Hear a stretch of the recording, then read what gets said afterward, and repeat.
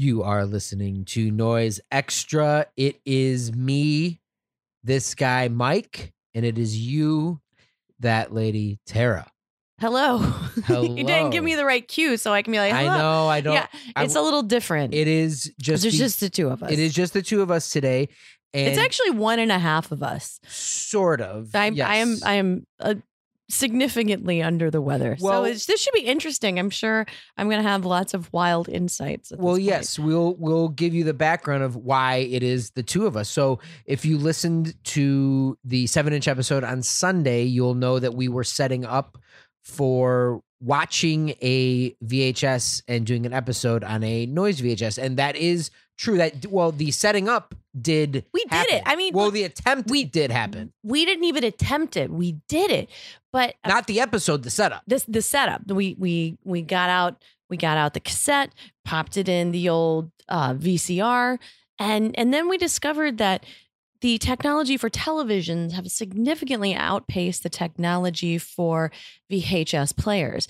And so the TV just kept like stiffening and it wouldn't play like a fluid video back. It kept blackening out. And we discovered it is due to our new TV being far too modern for our old-timey video cassette players. It is true.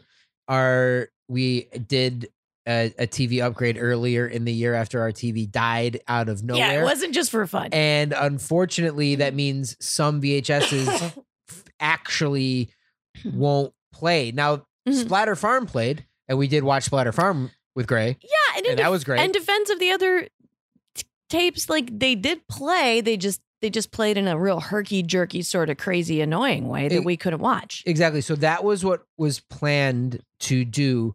And Gray has technology that should make it watchable. Mm-hmm. So we are still... One of his many ways of ripping things. He says he rips things for us all the time. I don't even know what ripping means, so I guess... Yeah, because it is the original VHS. It's not even that. It's the way that he can basically... Well, look, I'm acting like I know what we're talking about. Were you going to be like, he's going to extract the data and code it on the magnetic tape? I don't know what I'm talking about. But that is still being planned for next week's episode. But because of the difficulty and then just scheduling wise, we were all unable to get a chunk where the three of us were all available together. Yeah, we were unavailable just because of the way we had set everything up and the way when we had planned on recording that episode. So, and aren't you glad that I'm sick today, Mike, so that you can do this with me? Otherwise, you would have had to. I was actually possibly going to do an entire episode by myself, but yes, Tara, then with another turn of events, is in her yearly end of the year sickness, which generally happens around in November. You got to get sick in November. Right? So, but because it's okay for you and I to be in the same room, because hey, your germs are my germs and my germs are your germs. It's already happened. Good to go, and you are still able to talk. And in a way, I think that sometimes that little sick haze maybe lends an enjoyable looser conversation. Than normal. So we have really been enjoying doing these, speaking of the word loose, these loose conversation episodes or thematic episodes where we have the catalogs and just sparks of discussion. And we really enjoyed doing the Noise on Tour episode a few months ago. And people were writing in, reminding us of different tour stories and telling us their own tour stories. And I told some on the White Centipede podcast. And again, people were writing in and reminding me of more stuff. So we thought it would be cool to do an episode focusing on some of our earliest show experiences, predominantly in Lexington. So this episode is going to focus on some of those shows, some highlights, or at least let's say some strange lights, or just those shows that were memorable for various reasons, from hospitalizations to police to everything else in between. So just talking about the early days in Lexington, and even when I was talking with Oscar on White Centipede, it did spark a lot of memories of that time. And actually the video that we were going to be doing an episode on also sparked memories of that time. Acquired in those days. Yeah, and I do keep the video vague just because we're not quite sure. we to be honest. just really want it to work. And if that particular video doesn't work, we're going to do another video. But this one is a very special one, so we're keeping. I everything feel like crossed. Gray can pull it together. Like Gray I feel like he can make it happen. At that, so I'm not. Gray's amazing in many ways, but in that particular way, he's a magician with audio and with that. I know he's always like, I'm not. He's a genius as far as I'm concerned. He can deny that all he wants, but guess what, Gray? You're a genius.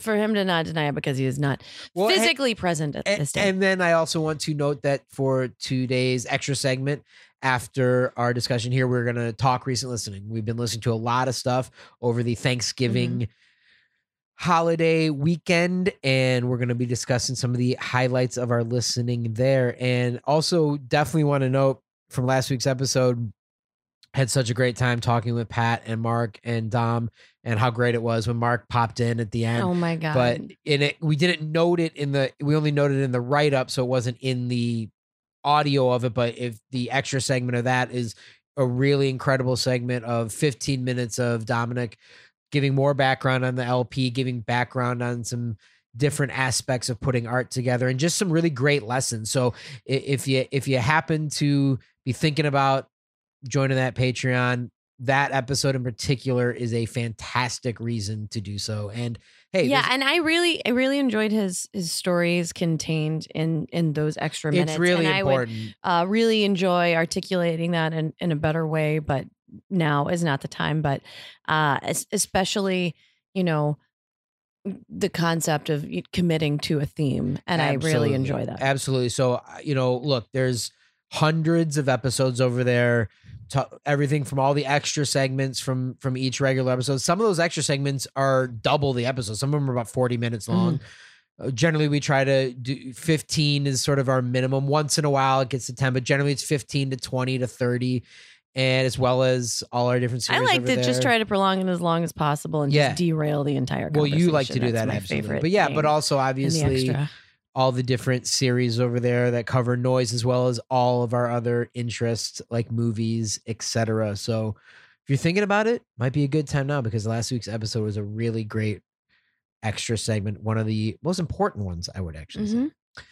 So thinking about some of these old times and these old shows, I know where I think we should start this discussion. Tara, because it's shortly before we were together. And that's me hearing the legend of this project called Hexos that had played in a couple places. Like I worked at a small independent coffee shop across the street from... across the way. I call it a street. It wasn't really a street. It was in a defunct train station where there weren't many things that were active there. There was a rave place upstairs that was only open from like midnight to 6 a.m. And I served them coffee in the morning occasionally. And then Mike worked at the Cajun restaurant across, I guess, the hallway. And then there was also like a soul food restaurant. And that's it. And everything else was it was evacuated. Well, there was also we would like roller skate there. Oh, that's right. Yeah. No, it was pretty cool. It was actually, there were points when it was pretty full. And the most consistent, or at least when you and I were there before that place got shut down, was Yats and then the coffee shop. And I had heard that this band had played, and I say band because nobody called it a band. They're like, I don't know what they were doing. Right. It was insane. Like there was the room was a flutter discussing this event that nobody could quite understand. And I didn't know all the parties involved. I only knew one of the guys, which was one of Mike's roommates. So then I was asking him about it. And after they played the coffee shop and I came right at the end of the performance. Maybe everything was knocked over. There was a giant, right. I think there was a mess. There was like drums on the floor. I know there was like a half a clarinet or something like of that nature. Yeah, there's all this sounds right. And I was like, what the hell just happened here? And they're like, well, whatever it was, it's never happening again. And that is the point that I knew I had to see it. Yeah. So that's kind of, I met Mike's mythos prior to actually meeting Mike. And then after that, I don't really remember the first performance that I ever saw you do. After that, I saw you perform at the radio station, and then I heard what you were playing there, and I was really into it and really kind of enamored by the sounds that I was hearing. But I didn't really have a good entrance to. I had heard free jazz, I had heard metal machine music, I had heard really, like lots of academic things. Right. Like anything that was loose, I just considered it very like stuffy or kind of, from my angle and liking old films, I was like, oh, that's beatnik stuff. Right. You would know. So that was the place I was coming from. So then to see this nature, this underground style, a more youthful style, a more violent style, a more destructive style is very exciting for me. Yeah. And it's funny. You and I got together about 2 months before Hair Police started, which was January of 2000. Yeah. So, yes, 2001, January of 2001. Yeah. So that is a good question. I don't know what the first thing you would have saw that I did was. That I don't, but I mean, like you said, Hexos was the band, then that was myself, Matt Minner, and the elusive Ross Wilbanks. And that was the first band I ever did. And so you would have, like you said, heard about it, seen it, maybe heard it out from Yats when you were working there, but I don't necessarily remember. Heard people complaining about it. Yeah, and I talk about that in the White Centipede episode, but yes, we were fine being the band on the bill that people would complain about, but then some people really like, and some people enjoyed having that element on the show, and then that extended into Hair Police. But there were definitely shows that did go well. And one venue that I don't think I've ever brought up that was the very first place that we were playing and practicing and recording was this place called the 37 Center. Now, it was in an outdoor storage industrial type area where not like an enclosed storage space. I mean, the space was enclosed, but it was almost like a junkyard type setup. Gotcha. Where there was a fence and you had to get a code to get in, and you drive around, and there's basically garages that acted as storage spaces. And this obviously you weren't supposed to be doing shows there, but no one was there after Junkyard 5. Sounds appropriate. Yeah, and you never went to this place. It did get shut down because you weren't allowed to do shows there. But for about the first 2 semesters at school, for the fall and spring semester, I think it was the end of the spring semester that got shut down. So it was around for a while. And we did do a show there that was, at least in our estimation, a noise show. And it wasn't like any touring bands or anything, but it was everyone from Lexington. So there was like a free jazz thing. Hexos played. I might have even done a solo thing. I don't remember. But we did have, this strange group of people who were getting into this stuff through the radio station and through Minter and Wilbanks and myself. And then it started extending to all these other people. Like I said, Trevor and Robert were listening and started showing up. So it was this really exciting time where it felt like, it definitely felt like no one else in Lexington had really ever done anything like this. And this place was great though, because it was pretty much, I want to say after 5 and on the weekends, there was no work, what I want to say, worker there, someone who would shut you down. Yes. It was on your own. Should you guys be here? But the place was great. It had amps. It had a sign that said 37 Center in it. It had couches. I mean, it was definitely a cool space. And we did a bunch of shows there. And it was awesome. We got away with a lot in Lexington. Again, as everyone was about to hear. 98 to 99. So it was just a really, really cool time. And my very first show was there.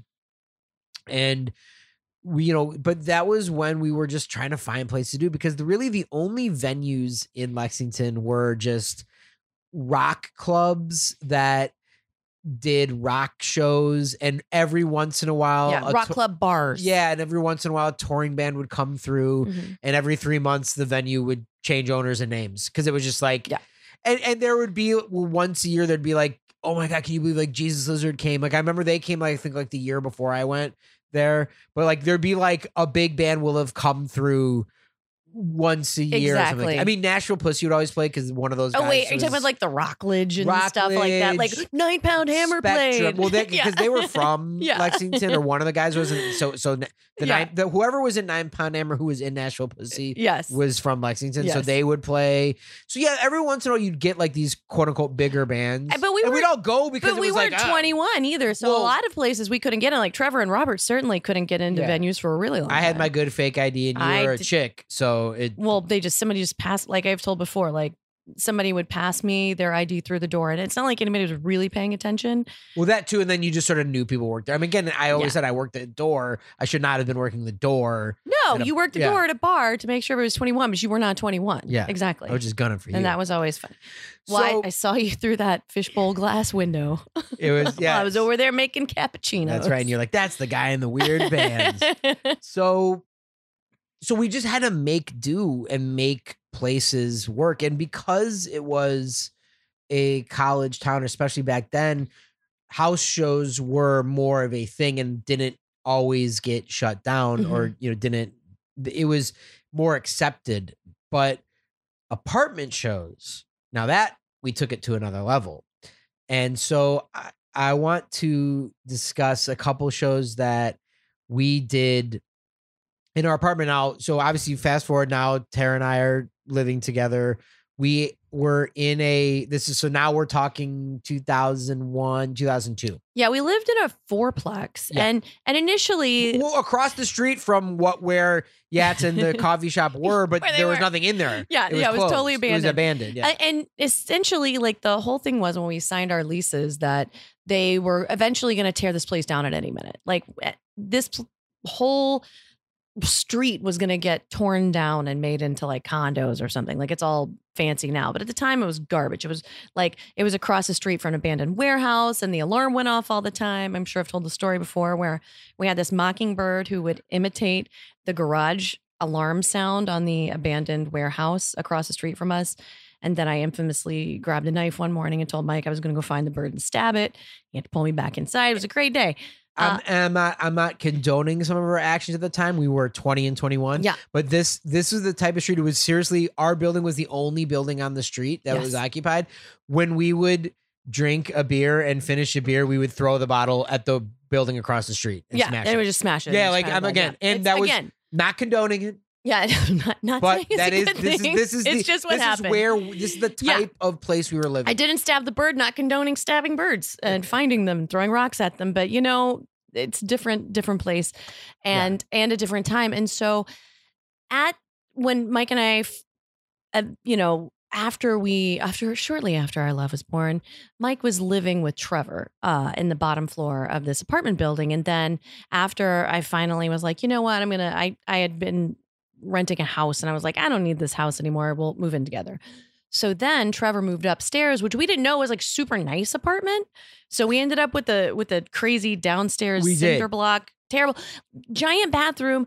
It was not giant bathroom. No, it was really long. Remember, it was the fridge in the hallway. No. You go into the very long bathroom, and then you go into the tiniest shower that's ever existed. I think you put your arms up. Some rose-colored glasses on that one. That bathroom was tiny. Everything. Well, it was big compared to my little 500 square foot house. Well, everything in our place was so wonky, so tiny. We currently live in a small apartment now, but it would be a mansion compared to what we lived in then. It was bonkers. So there was it was a 4 apartment building. Yeah. So we were in one of the bottoms. Yep. Trevor and Robert moved up to one of the tops, and then we had friends in the other 2. So we knew everybody in this 4 apartment building. So which made for it ended up being cool. We could be as loud as we wanted. We were always going into each other's.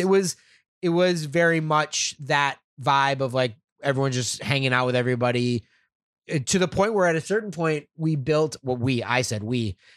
built and Tara and Robert built a ladder that went from the upstairs balcony up to the roof. So then we'd just be hanging out on the roof. Well, I was so mad. I went to a construction site and I stole a ladder, and the ladder that I stole, we did not padlock or bike lock it down, and somebody stole our stolen ladder, and we were really mad that somebody stole our stolen ladder. So then we appropriated some wood from a junk pile, let's say. Look, again, we're And- thieving, we're smashing bottles on the street. Look, things are a little different now. It's different. It's different times. So then, yes, Robert and I did build a ladder one day, and it was super fun with like handsaws and drills. And then that is when I discovered that if you are up high on a like black, it was flat, our roof was flat, so we would hang out up there.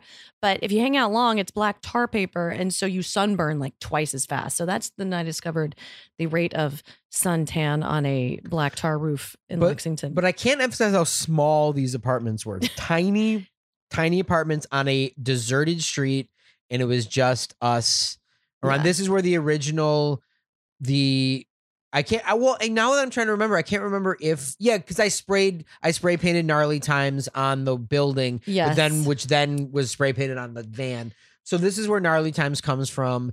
This is where a lot of this stuff. This is when we're just living, breathing, noise, hair police, discovering Yes. stuff, writing people, meeting people. This is when everything just takes off as far as our involvement. Like 98 to 99 is more buying stuff, learning stuff, starting to write some people, trying to bring people in, but not really knowing what to do. Now we're playing shows where we are actually meeting people. We're connecting with people. We're putting out tapes. This is just every day now. We're at that phase of like, It hasn't really gone away. of saying yes, but also at this time it was like when we were like, yeah, stay at our place. This is the tiny place. Like it was probably 500 square feet, but it was 2 bedrooms. So all the You're being very generous. but it was 2 bedrooms, so the rooms were 2 tiny bedrooms and one kitchen living room, and then a weird hallway with a refrigerator in it and a bathroom. But that's where like Carolina stayed. It was just like the entire floor. It's where Pango stayed. And it was just like the tallest dudes ever in the tiniest apartment. That's when we'll be like, yeah, you can stay at our place. And probably, half the people were like, oh God, why did we agree to do this? You know what I mean? Yeah. But it was clean, but it was what it was. So a couple shows that we did actually do in this building in separate apartments. The wildest one to do in an apartment was Mind Flayer. So Mind Flayer being Brian Chippendale and Matt Brinkman. Yes. And of course, they're bringing giant amps. Chippendale's got his big drum set, giant amps. Brinkman's got his electronics, and holy crap! And I can't remember why they played there that night. Like, was the show canceled? I feel like there was a reason. So I think it was the same reason that another show we're about to discuss as well, a quote unquote show. There was a bar. This is Jesus. Oh my God! I think we should quickly sidetrack on this bar. There was this bar Detour. Again, tiny. Everything in Lexington is very tiny. Apparently, that we were involved in. Tiny bar. I definitely did shows there. Yes. We hung out there, and the owner / bartender / woman who ran it, she wanted to gobble you up. Well, she did. Definitely. She was not going to happen. No. And she did not like me. Yeah. So she would do a show. She would do noise shows. She was cool about doing weird shows there, and we had a great time there. Well, it closed, and we quickly found out why. Yeah. All the shows we had booked there had to, find a new home, like in our apartment. And Tara, what happened? It turns out that to get the money to start the bar, she had murdered her parents. She had her parents killed. Oh, she had them. She had hired I don't think she did it. She hired someone to kill her parents for the insurance money and was convicted of that. Yes. And then when they found out, it was ill-gotten gains and the bar was shut down. Absolutely. And she was convicted. So there were 2 shows. But it took a while. That we had booked there that there was no, especially at that time, there was no other place that was going to do anything. We were about a few years later, we would have been able to find a few places. Well, we had been around a little bit more, but at this time we're just starting out. So this is one of those and then the next show we'll talk about is the other one. So they, and if that is, I'm trying to remember what bands of mine play there. I don't necessarily remember, but we definitely were there a lot. We would go there all the time. All the time. Yeah. So Mind Flayer rolls in, and again, what's great about them is they just rolled with like, yeah, that's cool. Like, we'll play some weird apartment. Like, no, they were totally down. It was awesome, and we just invited friends. We all had a blast. Yeah, we just called a bunch of people up, and then we all crammed into the top apartment because it was the nice apartment. Yeah. This was Trevor and Robert's apartment, and then they played. And it was so loud. I mean, that because of the tininess of the apartment, it like rattled. It had to have actually been the loudest show. Just Yeah. if you took the decibels in the room, if a scientist figured that out, it had to have been the loudest. Use the decibel meter or whatever. So, but it, I will say that Kevin Drum playing in the empty concrete room, I think affected me because of the resonance, because the that sound. that was in but it was so Michigan. much bass and it was bouncing, and I think the way that it was bouncing was as it felt at the time was rattling my guts and making me throw up. But this didn't have any space to bounce around like that. Yeah. It was a totally different sensation. It's like you could feel the volume, and it was so awesome. And I remember, like, we were maniacs. Like, I probably just stuffed a little bit of toilet paper in my ears or something stupid. I'm sure I didn't. And I remember Sarah and I standing in front of the amp, like literally, like almost touching that amp, standing in front of it, and just like listening to my flavor. Like, yeah, like we thought it was awesome to stand. And I do remember us being at shows, and I would be directly in front of the amp, and I'd be like, "Why is everybody standing here? This is great!" Like. Yeah, and it was awesome. It was crazy loud, and I'm telling you, it was great. They took up over half the apartment, and then just everyone we invited over. It was just a crazy. And again, this would be is like 10 people. They're like, sure, this is it. Let's do it.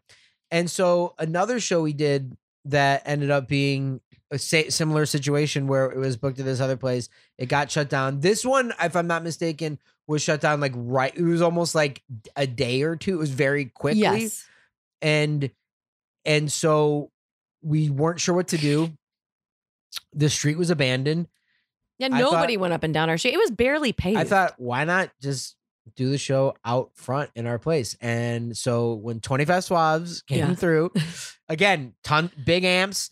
I was like, we knew it would get found immediately because, like, again, this area is kind of abandoned, and so sound bounced around. But then again, we were like, there are no neighbors. Like, who's gonna call? Like, we know. So everybody. we just went on. We, and I think it was also a time when there was no way to get in contact. It was harder to get in contact with people while they were on tour. Because I'm pretty sure this happened like while they were on tour. So we were trying to tell them, but I don't think if I'm recalling the story correctly. We told them when they got there, basically, well, here's the deal. So, and we're basically like, if you guys want to do this, we'll take any responsibility. We'll collect dough. If you guys just want to play as long until we get shut down. Yeah. And I think the first time I had seen them, they only played for like 15 or 20 minutes. This is the era of the 15 or 20 minute set for even bands. I think, seeing something like Erebon Radar, that was like that. And Hair Police was definitely like that. Yeah. So we were like, hey, why not see how long you can go? We'll do it in the street and we'll wait. And they plugged in, cranked out. It was awesome. We got a few songs in. I want to say they played for about 20 minutes and then two cops on horses. Yeah. How Kentucky? They probably were riding around. They probably heard it and were like just riding towards the sound. And how they were totally cool, by the way. They were laughing. They were their asses totally off, cool. What they were doing. I remember one of the guys was like, I really like the Misfits. Like, you guys like the Misfits? Like, yeah, we like the Misfits. Like, of course. And it was like total cops. And they were like, look, totally cool what you guys are doing. This is totally fun, but we got to shut you down. Stop this. No, but it was the most friendly shutdown, but it was like in the street, this abandoned freaking street.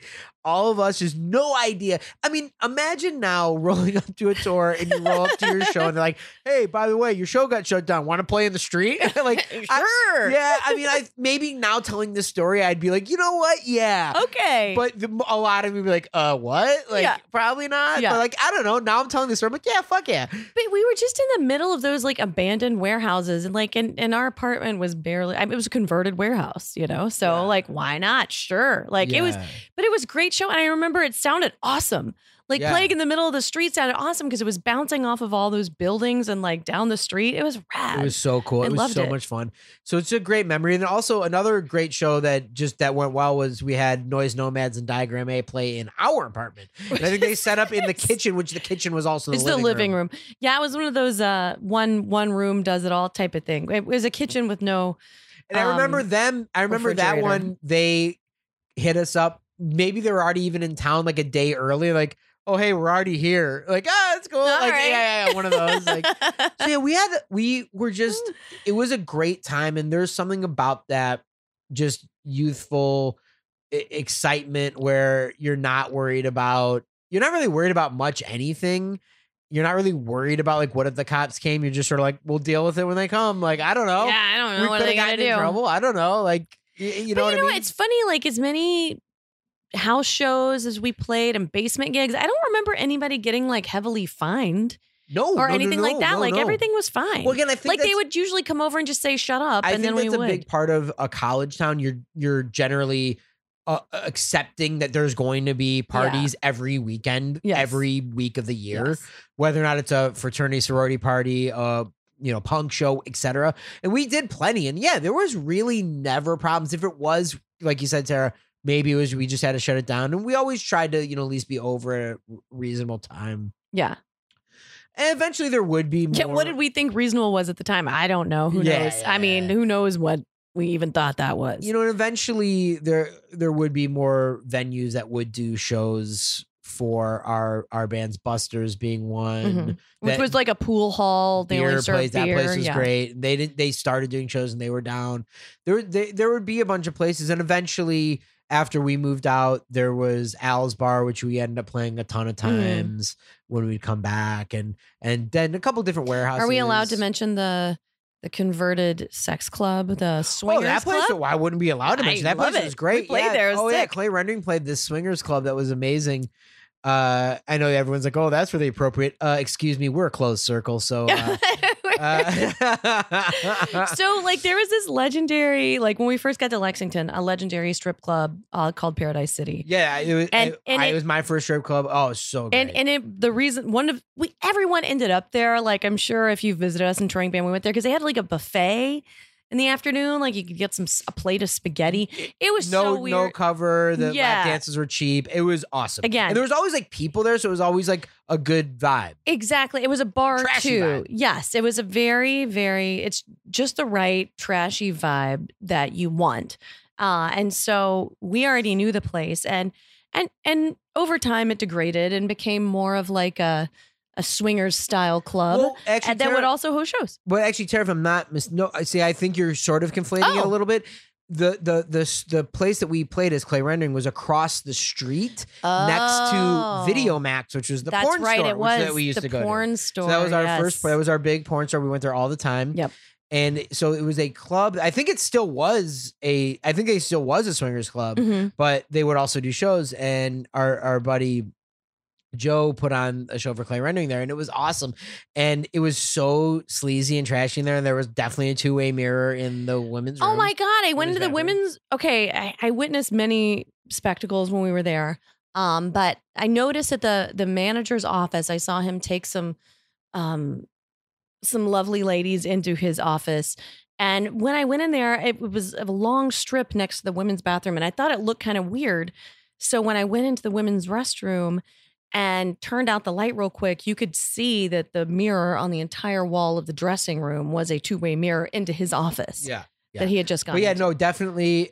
We probably took you to Club Caribbean or Paradise City. It changed names at a certain point. If you were with us in the 2000s in Lexington, we ended up there a lot, and it was a great time.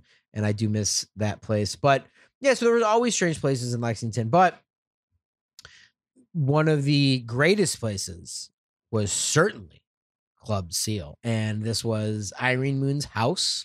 Charles Mansion. Well, Club Charles Seal. Mansion was a different house. Yes. And a different. So that Charles Mansion was great, but Club Seal was the first. So that's still the one I think of. And I think Charles Mansion was also after we lived there. So Club Seal was what I think of. It was where the picture of you throwing up that's on the cover of Mortuary Servants is. It was next to like a liquor store. It was Club right on the Seal main was drag. the Club original. Seal was the original. And yes. it did you participate in the building of the pool, or were you just? I don't remember. Just around, because this is when you were touring a lot, so I would hang out with Irene and the guys who, there's this spirit that I loved in Lexington, and I'm sure if you think people that are like this, there are people that say they're going to do something, and there are people that are going to say they're do something, and they actually do it. And the people that lived in Club Seal would say they're going to do something, and they do it. They wanted to watch a movie, and so they were like, but we only have these couches, and it's hard to watch a movie. We want to build a theater. So they built steps and put couches on stairs, so they had stadium-style seating in their living room. Yeah, just out of 2x4s and stuff. And so then they were like, well, we want like a pool, so we're going to build one. So that summer they were just building what we called later the water box, just out of plywood and 2x4s. And then they went and got a rubber lining, and then we filled it full of water. And then during parties, basically you'd stand in like nipple deep water during a party and just like talk to somebody. And you could fit like, I don't know, 10 people in it. This is a very on the porch, legendary place. No filtration system, nothing like that. But again, you want a pool, make it happen. Hair Police and Prurient. This was the first show of that tour. This is when I was waiting for the Obedience Cuts records and driving there, meeting everyone there. This is the Panicsville show that Tara mentions, where Ortman was just busted open. Right on the fireplace. Yeah. So many great legendary shows there. Oh, that was the, Irene going to whatever the local bagel shop when she found out that they just threw away the bagels at the end of the day. And then Irene getting garbage bags full of bagels, and we built a fort out of bagels and had a bagel party. Do you remember the bagel party? I do remember that. And then there were bagels. She hung bagels from the ceiling, and there were bagels everywhere. You could have all the bagels you could eat. It was great. Yeah. So this was there's so many great memories from this place, but probably the one we will remember the most would be the last show that we played living in Lexington. That Hair Police played well, and we were moving to Michigan a week or so later.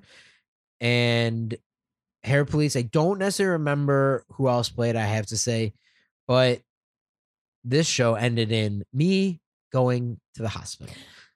Yeah, that I think it dominates the memory of this because it was going to be the last show that Hair Police played before we moved to Michigan. Definitely wasn't going to be our last show. And it certainly wasn't. Just Mike and I were moving to Michigan, and so everybody was there. It was a big show. We're all having a great time, and during the set, and so it's near the end of the set. It's near the end of the set, and again, pretty much the end of the. This overshadows my memory of all. Well, that's why I can remember this part. So I'm leading you to it. Yeah.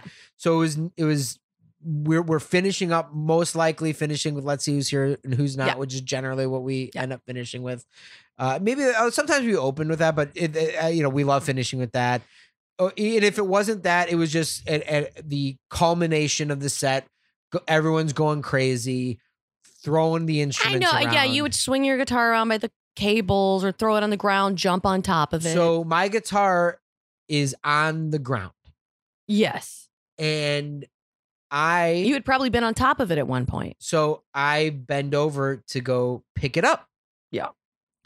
And at the exact same moment, the exact same time that I'm going to pick up my guitar, someone else from the audience goes to pick up the guitar at the exact same time. And it happened so fast that it was instantaneous. So before I can move, seeing that someone else is picking up the guitar, I don't even see it. It's so fast. Yeah. He picks up the guitar, pulls it up. Yep. The guitar peg, a guitar tuner peg, goes into my nostril. Yep. And right out my nose. Ripped it open. Right open. My nose. So when this happens you have so much adrenaline, you're not even feeling it. So I was going to say, from my perspective. Yeah. Well, here, I'll tell you what went through my head. Yeah. So the guitar, it comes up, bam, it nails me in the face. Yeah. I remember thinking, that really didn't hurt that much. I bet I'm fucked. And I remember thinking that. And so we're finishing, we're going nuts. And I look down, and again, so now, I don't know what your perspective was, but I look down and I see a pool of blood under me. Yes. There was a pool of blood under you. And so, Tara, why don't you, from your perspective, what did you see happen? Well, that's exactly what I see. The guitar get pulled up, and then all of a sudden there's blood everywhere. And, the ladies decide to have a little meeting of the minds to see what's going on. Me, Irene, and Sarah trying to figure out what's going on with your face. Sarah, Trevor's lovely wife. And so we go over, and then Irene sees the amount of blood, and she's like, "Yeah, we got to stop this show. There's so much blood. Like this is coming down." So then you guys kind of wind it down, and everybody's chanting and stuff. And I walk over. I can see straight into your brain. Like your nostril was open, and I could see, I don't know. I was like, oh, is that his nasal cartilage? Is that his brain? I have no idea what's going on. It looked insane. Like like it looked like your nose had been ripped off. Well, my nose basically had been. I Just mean, half of the nostril, one half of my nose was totally ripped open. And of course, we had all been drinking, and it was like a late night. So we're like, what are we going to do? How are we going to take care of this? Thank goodness Robert had not been drinking, and we all loaded in the van. You were laying down in the back of the van. I remember with the pink fuzzy seats that were probably getting really bloody, and you were like, "It's crazy. It doesn't hurt that much. It really doesn't hurt that much." Like the whole time you were saying how it doesn't hurt that much. And then we went to the emergency room, and they got you in fast, and we were there when they stitched you up, and that's when it did hurt. Well, I do remember watching your nose get stitched up. It hurt when they put the needle in before the stitches. And I remember the doctor asking, like, have you been drinking? I'm like, oh, yeah. Yep. And he's like, probably for the best. Like, he was definitely like, I was like, yeah, totally. You get a shot right in the end of your nose. Yeah, I am drunk. And so it was a clean rip. The needle was definitely the worst part. I remember that feeling and just like, I remember that being just nauseating. And then whatever they put in there to numb it, or I don't know what they're doing. I actually don't know what that needle is for. And then 9 stitches on my nose. Now, Tara, looking at me now, can you see a scar? It's funny. You can have a scar because it's like I don't think of this incident at all, and I don't really know. It was right at the like fold of your nose, so it got you in a good spot. I have a scar on my lip too from where a doll's hand ripped my lip in half. So we both have these cool facial scars, but I do remember at the time, like you were so funny. You're like, it happens. Like you're always so like good natured about it. And I've since let go of my rage, but I told the guy that I get a free punch on him in his face. And he agreed to it, but then Mike did not want me to punch him and never wanted that to happen. I agree with you, and I'm glad that you were your higher self, but I was not being my higher self. And I if you had not stopped me, I legitimately would have punched him in the face. I wouldn't even say that. It's not his fault. It was just that time. I know. Where blood at a show was not only anticipated, it was kind of cool too. I was kind of like cool with it. I didn't mind that like I got hurt at a show. That wasn't an issue for me. You know, I mean, well, dude, it's harder for me because I get protective. Yeah, like if it had happened to me, you would have been like, we were watching Gigi Allen videos. We're like, oh no, exactly. It's cool. I've seen Hated a million times. So but that was definitely the most, at least for us. For Hair Police or for myself and for Tara, that was definitely the show I will always remember from Lexington. Yeah. And that venue is just, I can close my eyes, I'm right back there. And yeah, Charles Mansion was awesome too. They moved into another place. That was, we played there a lot and that was great. I mean, that's we weren't living there even when we lived in Michigan, we were in Kentucky all the time. Mm-hmm. It wasn't that far. And that was partly what our thinking behind this. For years, there'd be times I'd be back in Kentucky like every month or every other month. Yeah, we knew that drive. It was not a big deal. Everybody there was just so creative and they were such sweethearts. Like it was awesome. And I mean, even a lot of the guys had like regular jobs, like real job. But it was fun to like live in the big house with people who had lots of creative energy. And even, they would play in musical bands and then we would have abstract shows as well with them, and like it was great. It was just such a nice energy, and that's something that's really inspiring to be around. Yeah, it really was, and again, just that time that can't be recaptured when you're starting and when things were very exciting and unknown, especially then. We were still just meeting everybody. It's still not everyone had email still. You know what I mean? Yeah. Like it wasn't like certainly didn't even have cell phones. Getting in touch with people was a big deal. And when you did and made that connection, it was so sweet. And they'd come through Lexington, we'd come through their town, and we really opened up Lexington to be a place that people tore through and still to this day do. Mm-hmm. So there was this Wild West maverick element. And we felt it and we were living it. We loved the insanity of it. We loved the insanity of where we were living. We loved the lawlessness of how we were going about things.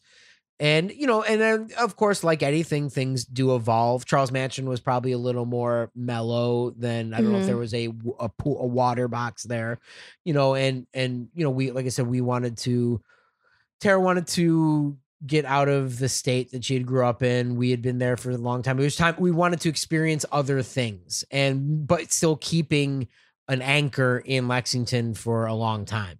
And we did that. Mhm. And I'm happy with how that went. And what everyone's done since then is exciting Oh, to I see. love it Obviously, there so obviously much. with Yeah. Robert, I mean, come on, it's so great to see what he's done and how far he's gone and taken his art, and to the point where he's on the laminates and T-shirts at SoFi Stadium for the Yeah, we weekend. I see mean, his billboards I'm all the so time. proud Like, of it's him. fantastic. Every Yeah. time I see a billboard with Robert Beatty art, I just get a tinge of excitement. And there'll be times where I don't even necessarily. I'm pretty sure that's right, and I'll look it up, and it is, because Yeah. there's a lot of things now that ripped his style off exactly. crazy. Yeah. There's points where there's even campaigns of things where I'm like, oh, clearly Robert did that, and it's not, and I'm just like, fuck you, man, that's Robert. But what was always my joke at Amoeba, the Robert Beatty drinking game, if you took a shot for the Robert covers, you would be passed out before. Oh, you at came in Amoeba? powder. Oh my God. Before Absolutely. you got to the weekend, you'd be on the floor. So, but and I'm saying that in the greatest way. But I can't tell you how happy it makes me, because he is obviously so wildly talented. yeah, forever. it just makes me so happy. And he's done it on his own terms. Yeah. And he not only is he done it on his own terms, he still will do the Friends cover, and still he uses his position in the art world and in the music cover art world, whatever world you want to call that. But it doesn't cross to when a friend wants to do something. He does it what he would have done back in the day for a friend, and so that to me just shows his integrity. And hey, one of the greatest. I with pride will tell people if they got one of an album that he's got a cover on out or something, I'm like, dude, he was in our wedding. Yeah. I with a lot of pride, I say that. So I think back on these times with a great fondness, and it has been fun. I've been joking and being maybe critical about the nostalgia factor these past year or two, but at the same time, I absolutely succumb to it in these ways of like, you know what, it is there when you can look back on those times with a smile and a great fondness. It's great to see where we've all gotten to and where we all started. And I'm telling you, starting in Lexington, you couldn't have started on more of a barren field of dirt that has never been planted. We friggin' planted that. We did. We got the dirt. So fun. We made the dirt healthy. We planted every single seed, and just to see where everything's gone. But it's just so good to have like that spirit of why not. Like, yeah, ended up playing and like frequently playing in a belly dance studio because they were cool. They were cool. Church basement. That was we great. Actually in the big room of that church is where we did the Carolina show. Oh yeah, where they were able to. They said it was the first time on the tour that they were able actually to literally put everything out. It would be too small, or they would have to keep some of the stuff away, some of the backdrop stuff. They were literally covered. It was so cool. And that was one where we were so passionate about that show. We were just telling anybody, like, I don't care what music you're into, you got to come experience this. And it was a great show. And so again, we were so passionate about this stuff that we would infect other people who maybe didn't follow up. Maybe they never went to another noise show again. But for that show, they loved it. But they can talk about that for a while. Exactly. So, but man, the Squelchers in a church basement. Squelchers in a church basement. Panicsville also. I mean, we played with them so much. Yeah. There's so many different bands. I mean, I'm sure we're forgetting so many, but one of the crazy ones at Yats. Well, you were definitely. Oh, we were together. We were definitely together this time. Were we when the Makeup played? Oh, the Makeup. Yes. I don't know if we were together. You were at that show, but I played that show. Hell yeah, I was there. So you definitely. And that's what I saw. I do remember that. There you go. Yes. Then that was me and Minter. Okay. There you go. That would have been, and that if we weren't together, it was right when we were getting together. So like we did a noise project opening for the Makeup, and it was like. And that show was awesome. Man, were we together? No. It couldn't have been, right? I don't think so. It was like right before. It had to have been like a month, a couple months. No, before. I don't think it was because I don't remember what that project was called. I don't remember you and FWK. Mentor. Oh, that's right. So yeah. Oh, maybe so we you know were. What? No, we weren't. No. Because we were definitely not together. But it would have been. We definitely knew each other, and we knew each other from Yats and from. And I definitely was like, man, that girl. In my mind, we met. The hot. first time we actually met was at that slumber party in the coffee shop. Yes, there was a slumber party at the coffee shop. Yeah, so no, we knew each other. Yeah, I was definitely like, ooh, I want to meet her more. I want to get to know her more. You're ridiculous. Still feel that way. But yeah. So we did a noise band opening for the makeup. That was so great. Yeah, and the makeup were awesome. Yeah, they were so good. Really, really good. It's funny. I see him around, and he's on the street I think all the time. I think he's he like might a neighbor. even like live by us because I see him on the street all the time. And I saw him at Kinko's not too long ago. I've never said anything, but I think next time I might just be like, hey, I might like just say something. I don't know. I mean, why not? I don't know. Whatever. Yeah. Just be like, dude, I played with you. My noise band played with you in Lexington, Kentucky in the 90s. He's going to be like, what? Or in 2000. I don't remember that at all. Yeah, probably. That was really fun though. So yeah, so again, we were just making it up as it went. I can't emphasize the energy and just the no real, it was just go. It was just like, yeah, of course we'll do that. There was no real thought. It was just like, the thought was play, go crazy, watch noise VHSs and if there's 4 other people there, you win. 100%.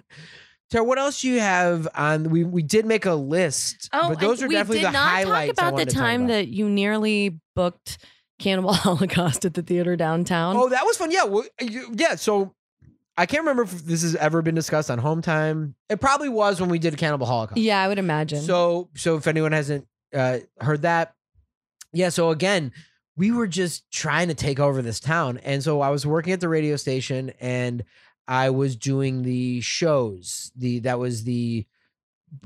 can't remember the name of the position at that time. But again, it was just like kids and we would basically just had a budget and we would bring bands. And, sometimes you were booking the events. You weren't like the show programmer at this point. You were doing the live events. Exactly. So I had this idea. There's this great old theater in Lexington, and they would play awesome stuff. I mean, they would play like the whatever the 90s independent movie, Pie and like Run Lola Run. You know what I mean? Like, dude, how much are we dating ourselves? Right? Exactly. But it was like at that time, it was like, oh, it's like the cool movie. You know what I mean? Like, who knows how either of those movies hold up? But I remember those movies specifically as like we were like, oh wow, cool. Yes.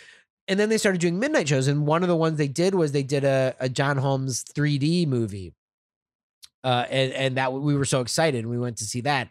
But that did cause problems in the city. Yeah. So when they started booking these midnight movies, it was all going swimmingly until the people of Lexington were shocked they would play a 3-dimensional pornographic film in the theater downtown, which is a state-funded theater, and so there was. But it was packed. I mean, we were all there. It was sold out. Everything. It was great. We were all there. It was great. But there were people that were protesting and being really upset, and so they got the midnight movie shut down. Close. What it was it was a law that had been enacted in the city where that they couldn't play X-rated movies. Yes. So this is important. So that's what it is. So they weren't allowed to play X-rated movies there. And everybody looked the other way until. Yeah. And it was like, so this happened. So the John Holmes thing happened and caused a big fuss and this came back sort of thing. So a little bit later, I knew they were doing midnight movies. I talked to the guy. I called the theater and I was like, hey, I'm with the radio station. I have this idea about doing a monthly midnight movie with you guys. And we want to do, classic, Grindhouse, old movies. And I do remember at the time that Cannibal Holocaust had gotten this re-release in theater. So there was I don't know if it was new prints or it was probably new prints going around. And it was when Grindhouse, I think, did the VHS started because we still only had that old VHS that was the Japanese Laserdisc, right? One of the first movies, Laserdisc one of the first movies Tara and I VHS. ever watched together was Cannibal Holocaust. Again, anyone interested, the Home Time episode where we discuss Cannibal Holocaust, we go through this whole background. But one of my all-time favorite movies forever. It was back then, and especially back then, it was so mysterious. You still definitely thought back then that like, something probably happened died. here. Yeah. Not just the animals, right? So I was like, hey, I have this idea, and I don't. So I can't remember if I proposed Cannibal Holocaust first, but I remember the guy was like, yo, we should do like I Spit on Your Grave. I'm like, maybe let's start. Like I was like, start with Cannibal Holocaust. Yeah, which I Spit on Your Grave was also one of the first movies Tara and I watched. Yeah, together. we did watch that. And so I was like, well, Cannibal Holocaust is coming through. You can get the print and all this stuff. So he's like, somehow the conversation we went with Cannibal Holocaust, and he's able to get the print. Everything was set up. Ads in the paper. We're advertising it. It was super exciting. People were excited. I was so excited. This is going to be the first, and we were going to do them every month. And imagine now, like I basically look at our collection. Exactly. We could have done years, know? And about a day or two before the screening, we get the call from the dude. He's like, these fuckers are shutting it down because Cannibal Holocaust was unrated. And I remember even at the time, the guy was like, we can do it definitely because it's unrated. Yes. But someone figured out that for a month in some territory it showed, it was labeled X. And that was enough for the city to be like, you're not allowed to show X-rated movies. Mm-hmm. Shutting it down. And I remember that the guy at the theater was so bummed. We were so bummed. And he was just like, yeah, we should probably not do this. Like, we're probably going to get in trouble. Yeah. So we never, ever did it. It was such a bummer. And it was like a day before. And I remember being so excited. Yeah. I think we did watch it at home that night with everybody. I mean, hey, look, we watched it earlier this year too. It's great. Fantastic soundtrack. Just love that film. Always the greatest. So yeah. So look, again, this is all examples of the maverick mentality that we had in Lexington. And in a lot of ways, just that maverick feeling still exists to this day with us. It's very different. We're all in different places, but just that truly DIY maverick underground spirit is still how we operate. It's still how this podcast operates. It's how Initiation Service operates. It's how Yellow Gas Films operates. And it's how who we work with operate. Mm-hmm. And that doesn't go away. You evolve.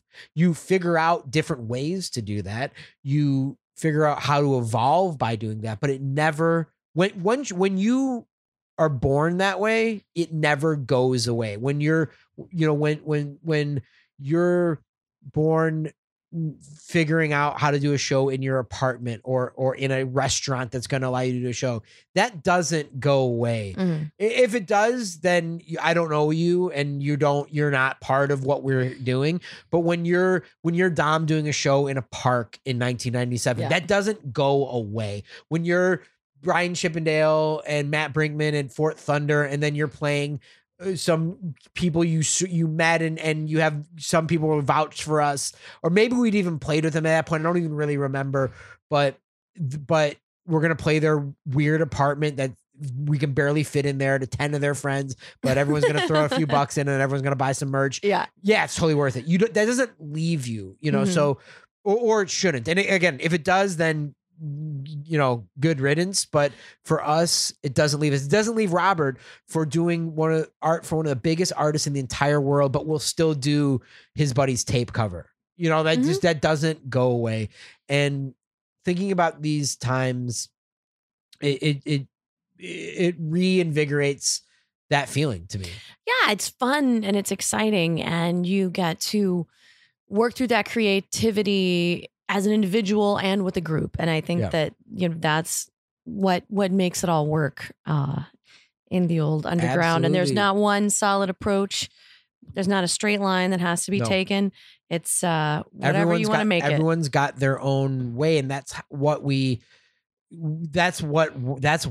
we all operate. Everyone comes at things through a different perspective, through a different approach. I've always said a million times, and I'll say it a million more times, it's the person behind the gear, not the gear. You can put the exact same gear in front of me, in front of Tara, in front of Gray.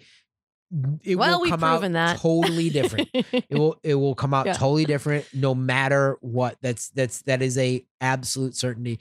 And that's how we operate. Dude, small sadomasochistic family, just like the shirt says, right? This is how we operate, and we have since 1998 for us going into the future. It will never go away. And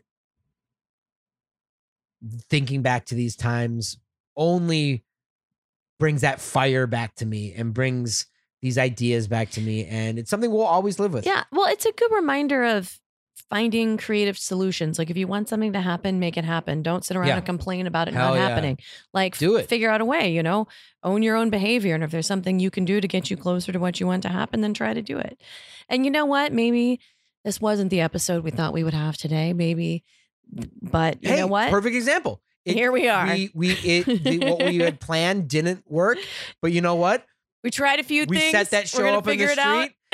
street. we put those amps outside. We plugged them in all the way into the kitchen. We got an extension cord. We got that in the street, and we were like, "Hey, we'll do this till the cops come." Yeah, exactly. And so far, the cops haven't come, but we are going to now pop over the Patreon, talk about a lot of the stuff we've been listening to the past couple days. So, hey, we will be back through thick or thin with hopefully the VHS that we were planning on. But if it's not that VHS, hey, we are going to do that show in the apartment.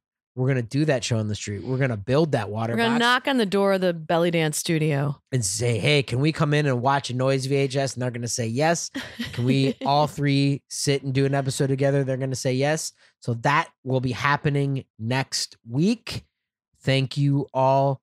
Go start a noise scene in your tiny town. You have been listening to Noise Extra. Noise Extra is brought to you by Chondritic Sound, a home to noise artists for over 20 years, by Verdant Weapons, maker of quality contact microphones and noise devices, and by our Patreon supporters. You can find our Patreon at patreon.com/noiseextra, and your support really helps. You can find us on Instagram at Noise Extra, on the web at noiseextra.com, one E in those, and on Twitter at Noise Extra, with 3 A's at the end. Thank you for listening to us and to Noise.